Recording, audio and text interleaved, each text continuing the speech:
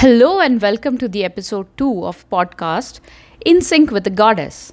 In this 9-part series, we will look at the various ways that we are out of sync with our feminine energies and discuss ways to be in sync own divine feminine.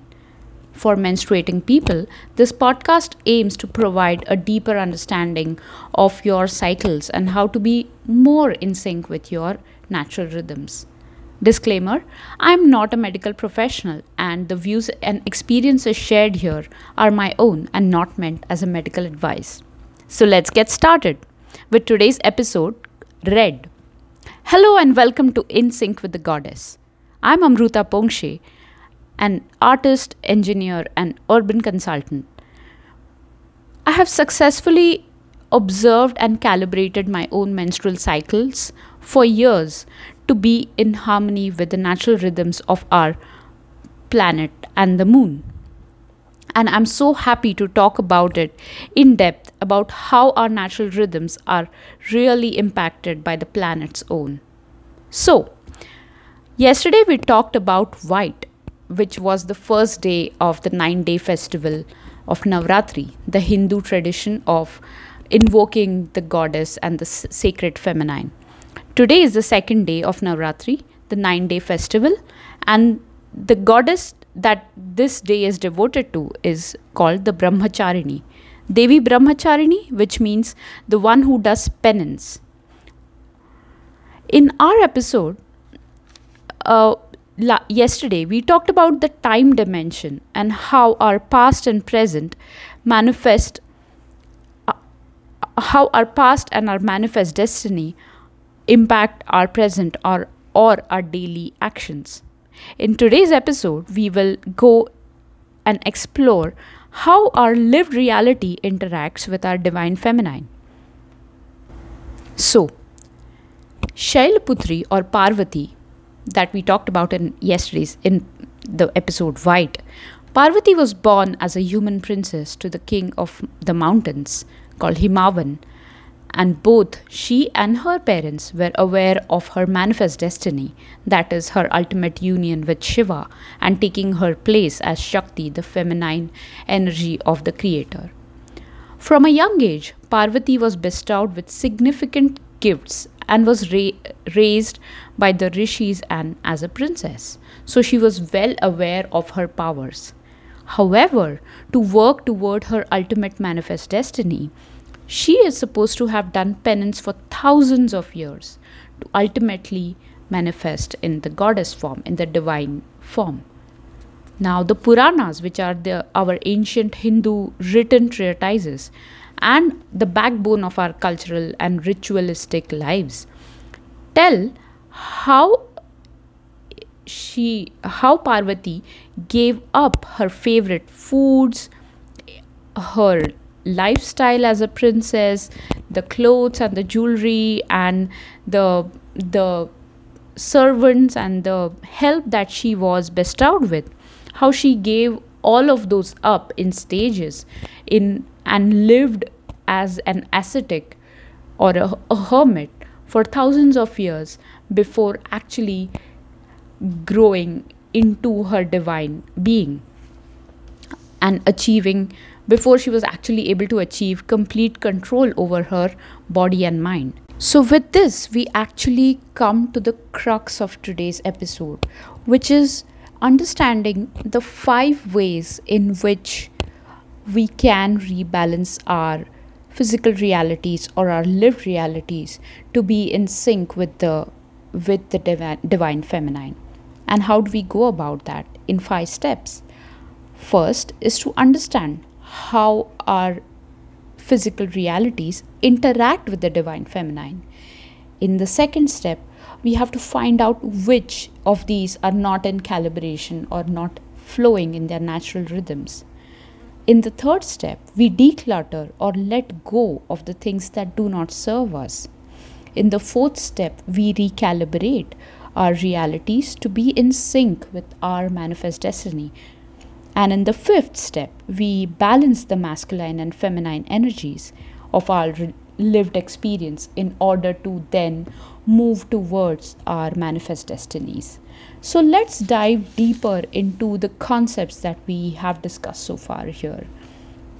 So the first concept we talked about is first to understand how do our physical realities or lived realities enmesh with the divine feminine.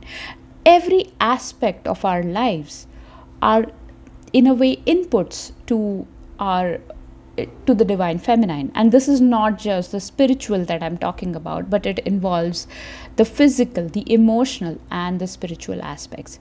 So what are the physical inputs that impact us? First, let's start with eating the food that we put in our bodies. Then it's exercise or our physical movement. Then is rest or sleep. The fourth one, and as menstruating people, it's very important, is sex. And then there are other inputs like the clothes we wear, the smells that we are exposed to on a daily basis, water. In my case, at least, I have experienced that water has a marked impact on how calm I feel throughout the day or how restless I feel. In case of me, if I feel very restless, if I go take a bath or if I just go wash my face sometimes, it still has the capacity to rejuvenate me. These were the physical inputs that we continuously, on a daily basis, on every second, are providing ourselves. And that influences the feminine and the masculine energies within us. The next aspect is emotional. Now this comprises of the whole gamut of your emotional reality. The stress that you face in your daily life because of work or household responsibilities or because of family tensions, everything affects your interaction with the divine energies, whether it be masculine or whether it be feminine. Now, it's funny and ironic, right, that whenever we talk of emotional health, the first thing we think of is stress, because that is what our lived realities are in today's day and age. But stress is actually just the symptom of the underlying inputs that we provide, the underlying emotional inputs that we continuously provide our energies. And our emotional reality is largely dependent on our inward emotional health. What is the internal dialogue that we have going and this kind of has been put in place because of the way we were raised. So right from day one of our lives, our internal dialogue has been shaped up by the forces that have nurtured us, right? And this is largely your immediate family, your friend circle, and the influences that have been there on you through books, through media, through your teachers, through your friends at school, so on and so forth, till today, right? So your immediate family hugely impacts your internal emotional dialogue towards you, and is kind of a feedback loop for your inward emotional health. The second thing, obviously, is your relationships. How do you interact with your relationships? Are you a person who has a very thick outer shell and a very soft core, or are you someone who has your boundaries in place and who deal with others through a very objective in a very objective way, or are you someone who is kind of still yet to do that shadow work of unearthing the kind of power dynamics between relationships? So all these impact your emotional inputs to the divine feminine, right? And the third one is the spiritual. In spiritual, if you kind of think of it as three large concentric circles, it is you, it is the society or your immediate social circle, it is the larger society, and then it is the cosmos. And the problem today, I feel, is that because there is so much of masculine energy. Now remember, we talked about masculine energy as something that is driven by order, that is driven by organization, that is driven by efficiency, that has a lot of numbers and a lot of tick check boxes to kind of think about it, and is a very process driven and a zero intuition driven uh, thing, right? So since we have so much of masculine energy around us, and we live in that world, our feminine, our intuition, and the feminine is kind of just shrunk down upon, and sometimes we don't even tap into our intuition unless it is just going for the flight or fright mode, right?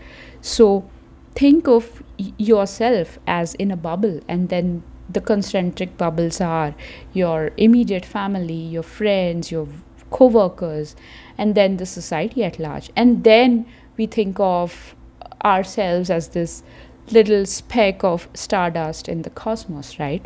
But the reality is, we can interact with the cosmos in the same manner as we can with our immediate circle.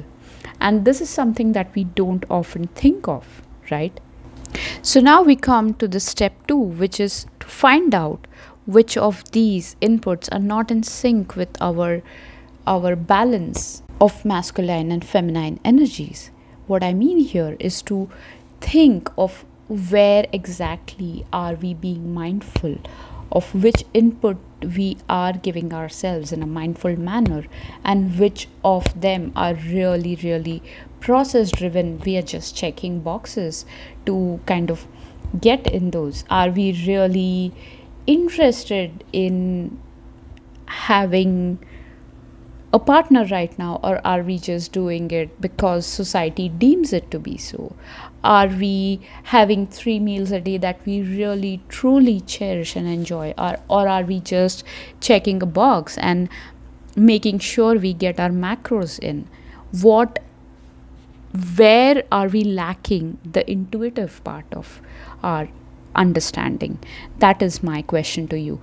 And go through all these inputs. Now it's funny, I know that it is a very process driven thing that I'm talking about, but this is the language that we've been raised in the 21st century, and that is the sad reality of our situation. But so go back to the input list that I was talking about, and think of more things to add that are specific to yourself, and then think of things that you are doing mindfully and you are getting joy out of, and you are doing intuitively, and then think of things that you are doing just to tick a box, or just to achieve your goal, that is some lofty aim that you have of 5 years down the line, or meeting a metric and a target that enables you for a promotion that will come after a year. So are you doing for the joy of it, or are you doing it just because the capitalistic system deems it to be so? Think deeply about each of these inputs, about your rest, about eating, about your emotional inputs, right? And have you what kind of inputs you're providing to yourself and to the society and to the cosmos. Think of these things in through a journal entry, or on your time, the next time that you are out and alone with yourself, or even on during your daily commute. You can utilize your time to think of these things. And then we move on to the third step, which is to declutter or let go of things that do not serve you. Now, what I mean by this is to, once you have been through with the step 2 of kind of analyzing and finding out which of the inputs you're providing yourself because of just the need to please someone, or just a need to have a checkbox ticked, and which of the inputs you're doing to be mindful, to be joyous in the moment. And then you realize that, oh, but I don't really need to buy this dress. It's just because of Halloween pressure that I'm doing this. Or you might realize that I don't really need to go on this party next week or next weekend that I have been stressing about so much all this week, right? I can just sit and relax and probably watch a movie instead. So do the thing that gives you joy, let go of the others that are not agreeing to you. And then comes the fourth step, which is to recalibrate our realities to be in sync with our manifest destiny. Now, how do you do this? How do you recalibrate? How do you make your reality more in sync with your manifest destiny? Now, remember, I talked about manifest destiny, and of course, there are a lot of us who are still searching for it, or who are still thinking of things about what our position or what we are put here in this lifetime to do. And not everyone has the answer, but a lot of us already know that the path we are going to traverse is going to be something way different from the path that we have been traversing right now, right? And so what we can do is just let go of things that do not give us joy anymore. And I understand that we have certain obligations, we have certain responsibilities, and we cannot get out of that. But can you find the stillness and the joy that is required to fulfill those obligations and still be in the present, still devote all your presence to those activities?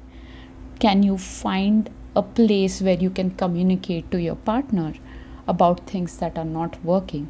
Or if you want your kids to be in a certain way, can you find an option to do something at work differently that would give you joy, and then through that joy make the activity much more interesting and ultimately much more rewarding to you?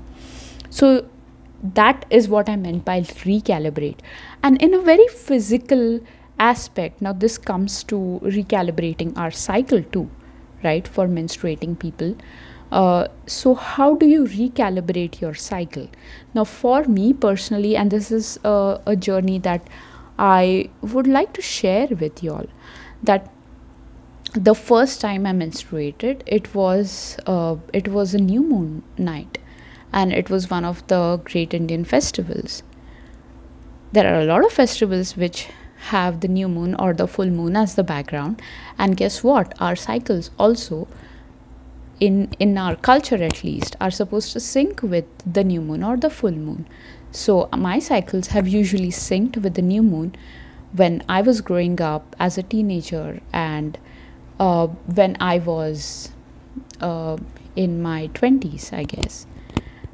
So it means something when your cycles sync or when your cycles start on the new moon, and then it means something different when your cycles start on the full moon. Now there are so many inputs that kind of mess up with the cycles. The biggest one is drugs or medicines that we take. The second biggest one for me is the smells, is the artificial synthetic detergent smells. And this was so difficult to trace, but I was quite lucky in understanding how this affects my cycle. And we have this epidemic almost of PCOS and all these issues going around, but we don't really think of the inputs that we are giving to our bodies, right? We do not rest, we do not exercise, we consume things that are not good for our bodies. So the Hindu tradition talks about sattvic ahar and sattvic vichar, and keeping in sync with the natural rhythms through yoga. But we have kind of moved away and far away from all these traditional things that we have been taught, and ultimately the loss is ours, right? So study what your body is telling you. Just the Navratri is also a time of fasting and abstinence. If you can't fast, well, I can't fast, I know, because I have migraines. And my migraines I have cured by just observing what was going on with my body during and after the bouts of migraine that I had. So, just to recalibrate myself, I let go of eating of a lot of things. I let go of drinking even synthetic juices. And that is how I could understand that there were certain trigger points that my migraines had. That is similarly what happens with our menstrual cycles, right? So think of what you can do to get your body more in flow with the natural rhythms of the planet, with especially around the new moon and the full moon. And then we move on to the final aspect of what we have discussed today, which is to balance the masculine and feminine energies in our lived experience. Now, as I have been saying, that our lived experience today is largely dominated by the masculine energy. And I'm not saying that this is a good thing or a bad thing, but an imbalance of anything is to me a not so good thing. So, if you think that your life is dominated and is centered around the clock, what do you do when there is a time of rest? Do you still have a clockwork schedule for rest? Do you still rest where you check? There are 5 tick boxes and you check all of them, and then you feel that you get you deserve to rest. Is that how you rest? So if you are working for 5 days a week, and then if you get 2 days of off on Saturdays and Sundays, let's say you work a 9 to 5 job and you get 2 days off, how do you let go of the structure of the 9 to 5 in those 2 days? What kind of activities do you do to kind of loosen your mind, to kind of provide new and more unstructured inputs to have your feminine in sync with your masculine energies? That is what you would have to think of in this process. So what Devi Brahmacharini did during her penance was to understand all the things that she was blessed with and understand what her divine needed to manifest. Then she let go for thousands of years. She let go of a lot of things that she had been born and raised with as a princess.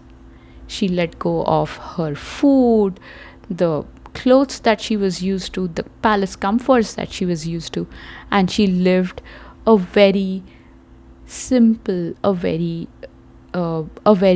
sagacious life. And through that, she achieved the control over her mind and body that was needed to find her divine form, to balance out her masculine and feminine, and then to emerge as the divine feminine.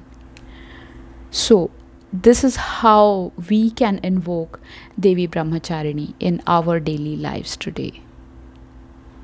Alright, so join us tomorrow, and where we talk about the third aspect of the goddess, Chandraghanta, which is what is your true nature, what is your divine manifest, and how do you kind of explore that aspect.